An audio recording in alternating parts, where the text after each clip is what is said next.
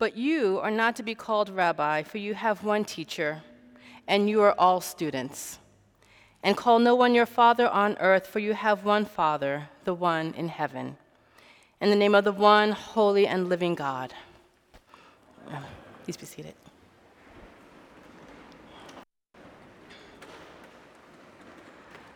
Well, good morning, saints. It is so good to be here. And I don't just mean here at All Saints, because actually I've been here a couple of times before, but here actually on a Sunday morning. Having worshiped with you for the first vigil of Easter a few months back, and having been here to ordain the transitional deacon on a Thursday night, it is wonderful to see what it's like to worship here when it is daylight. And it's good to be able to say how grateful I am for your witness and your ministry in this neighborhood, and for the leadership of your rather stunning rector, Suzanne Willie, Mother Suzanne. We can do that.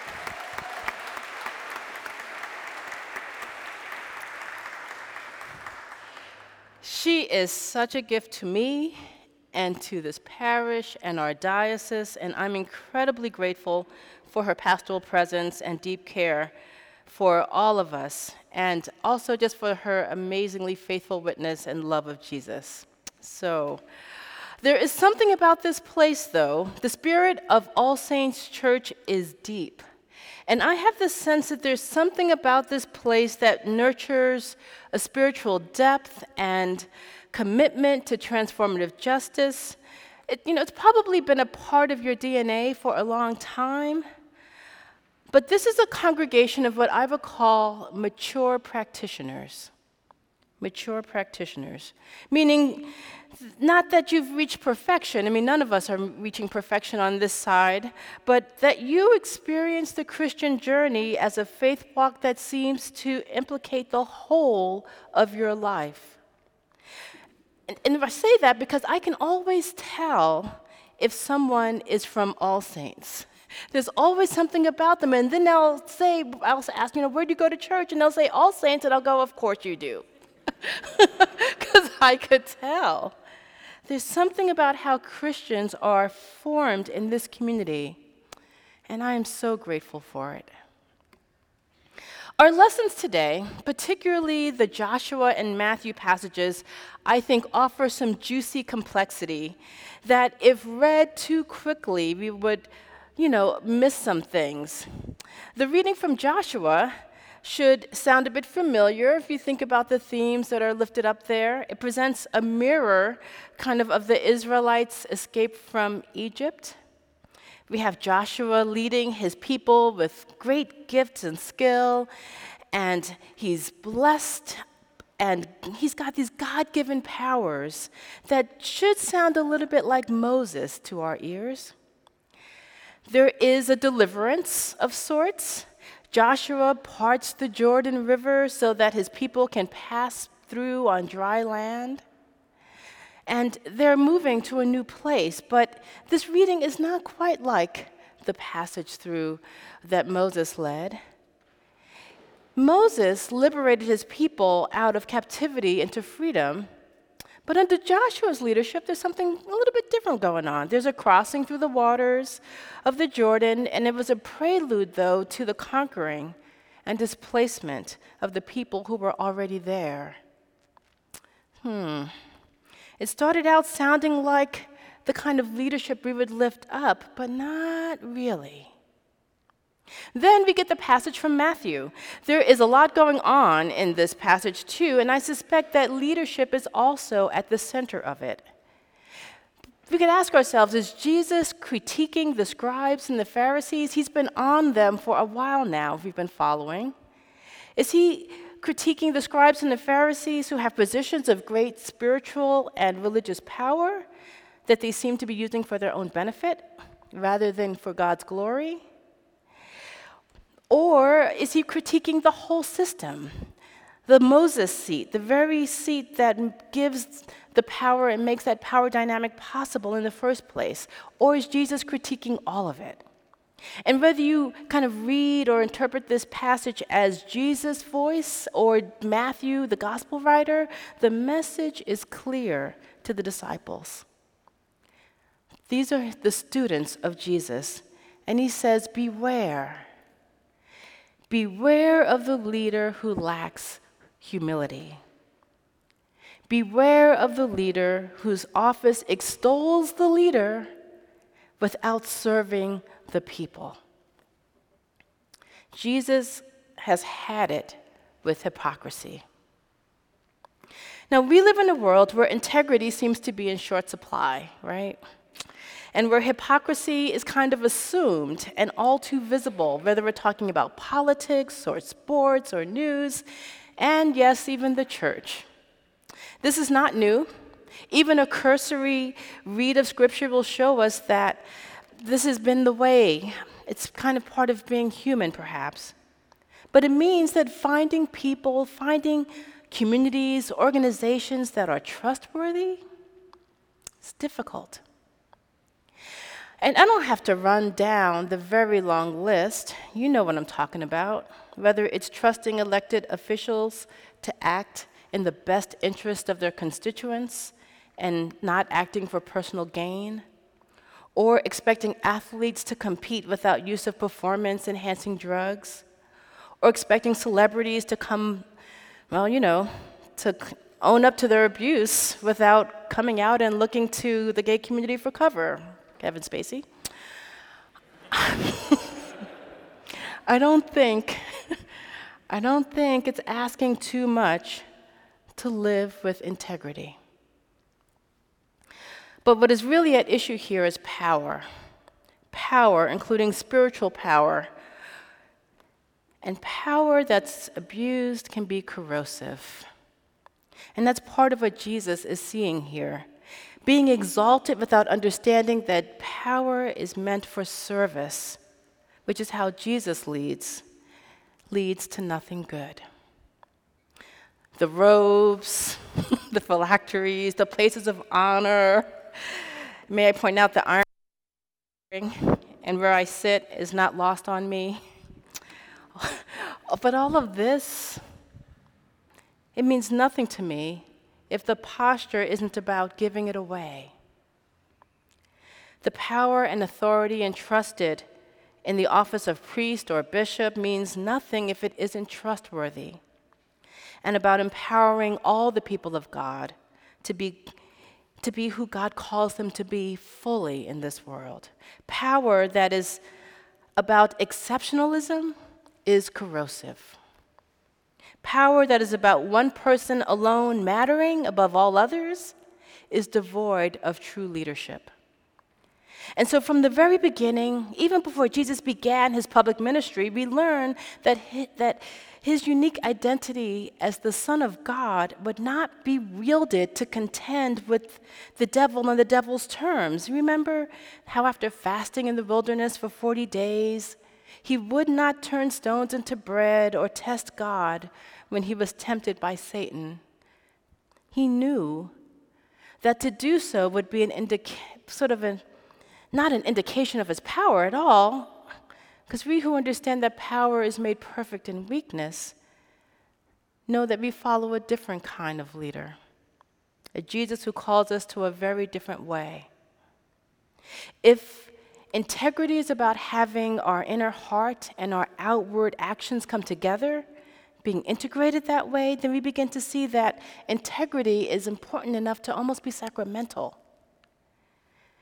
And learning and relearning how to be both servants and leaders in the way of Jesus takes faithful practice in community. One of my favorite musicians is Wynton Marsalis. And over 10 years ago, he penned his 12 Ways of Practice. If you're a fan of jazz or of Marsalis, you may have read this a long time ago. And he's one of the most accomplished and talented jazz musicians of our generation. And yet, the notion of practicing is what is central for him.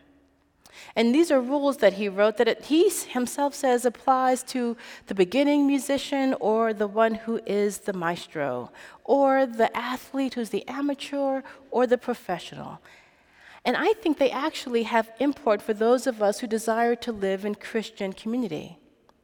I wonder if some of this is at the root of how All Saints just is. Especially, in these days of the quick fix, the charlatan teacher, the narcissism masquerading as leadership, I think we need to think about what it means to practice. So here's how I interpret Marsalis's 12 ways or rules of practice. The first one is to seek out instruction. Find an experienced teacher who knows what you should be doing. In other words, let us be students of Jesus, like real disciples. Being formed in the ways and the teaching of Christ is primary, it's everything. His second rule is write out a schedule. A schedule, or you might call it a liturgical calendar, helps you organize your time. In other words, make time for the things that matter to make your community. Worship, prayer, fellowship. In the way that we devote time to the things we care most about, whether it's training for a half marathon or training for Holy Week, it needs time. Set goals. Like a schedule, goals help you organize and to chart your progress. And here I'm not thinking of goals like spiritual attainment, but as a community, we set goals for doing the things that matter to us, that advance the reign of God. Stewardship goals, for instance. I'll throw that in for Mother Suzanne. Marsalis goes on and on to sort of list other ways of practice, like concentration, have a focused practice.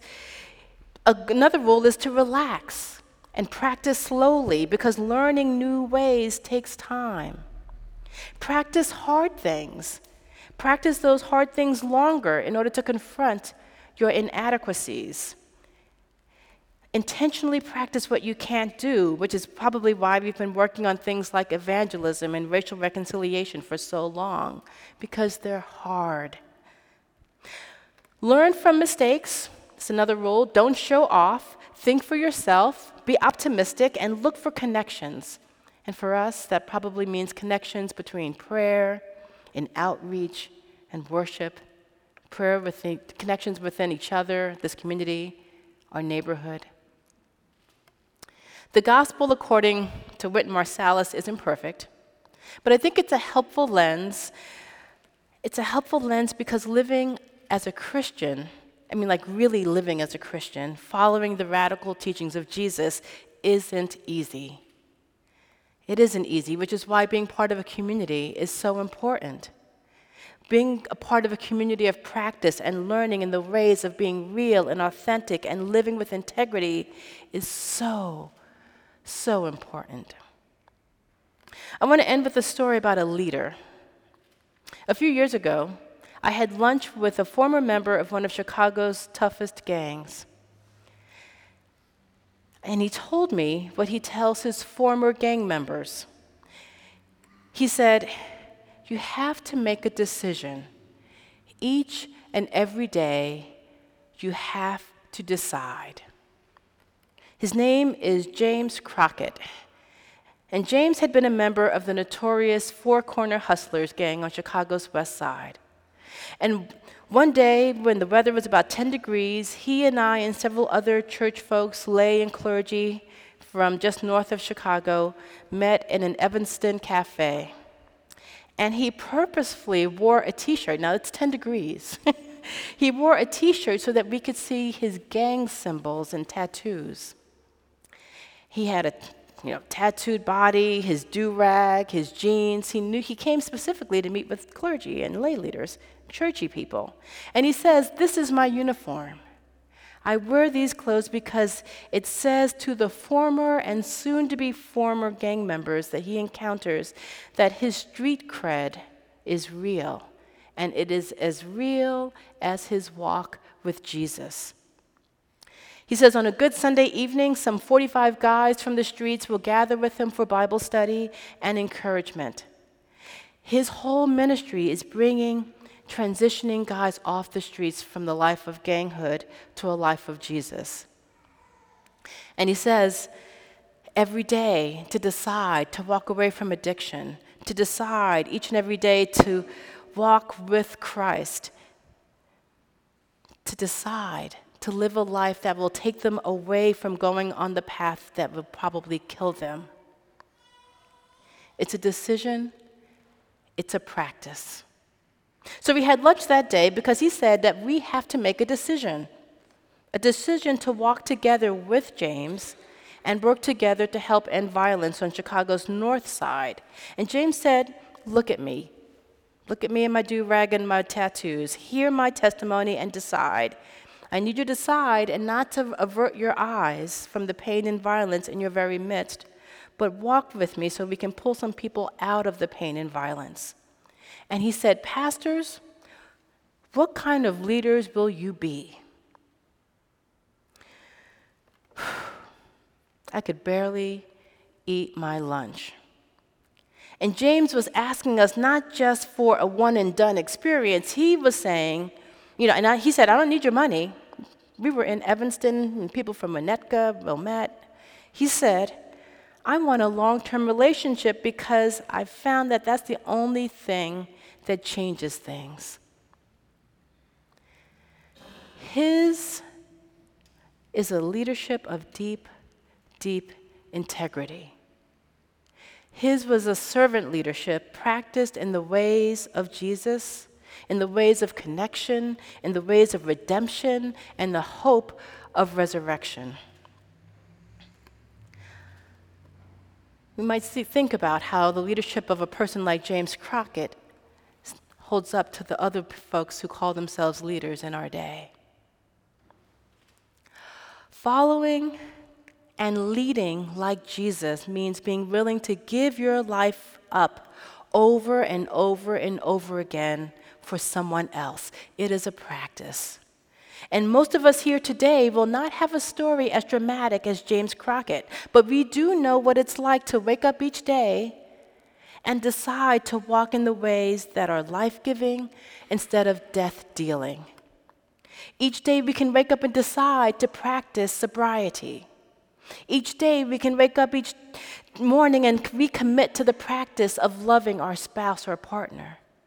Each day we wake up and we decide to not be fearful of the stranger. We can commit to the practice of giving our life away just a little bit for the sake of another. And we can decide to lead and be led differently. So practice on, my friends. Let us practice on faithfully. Amen.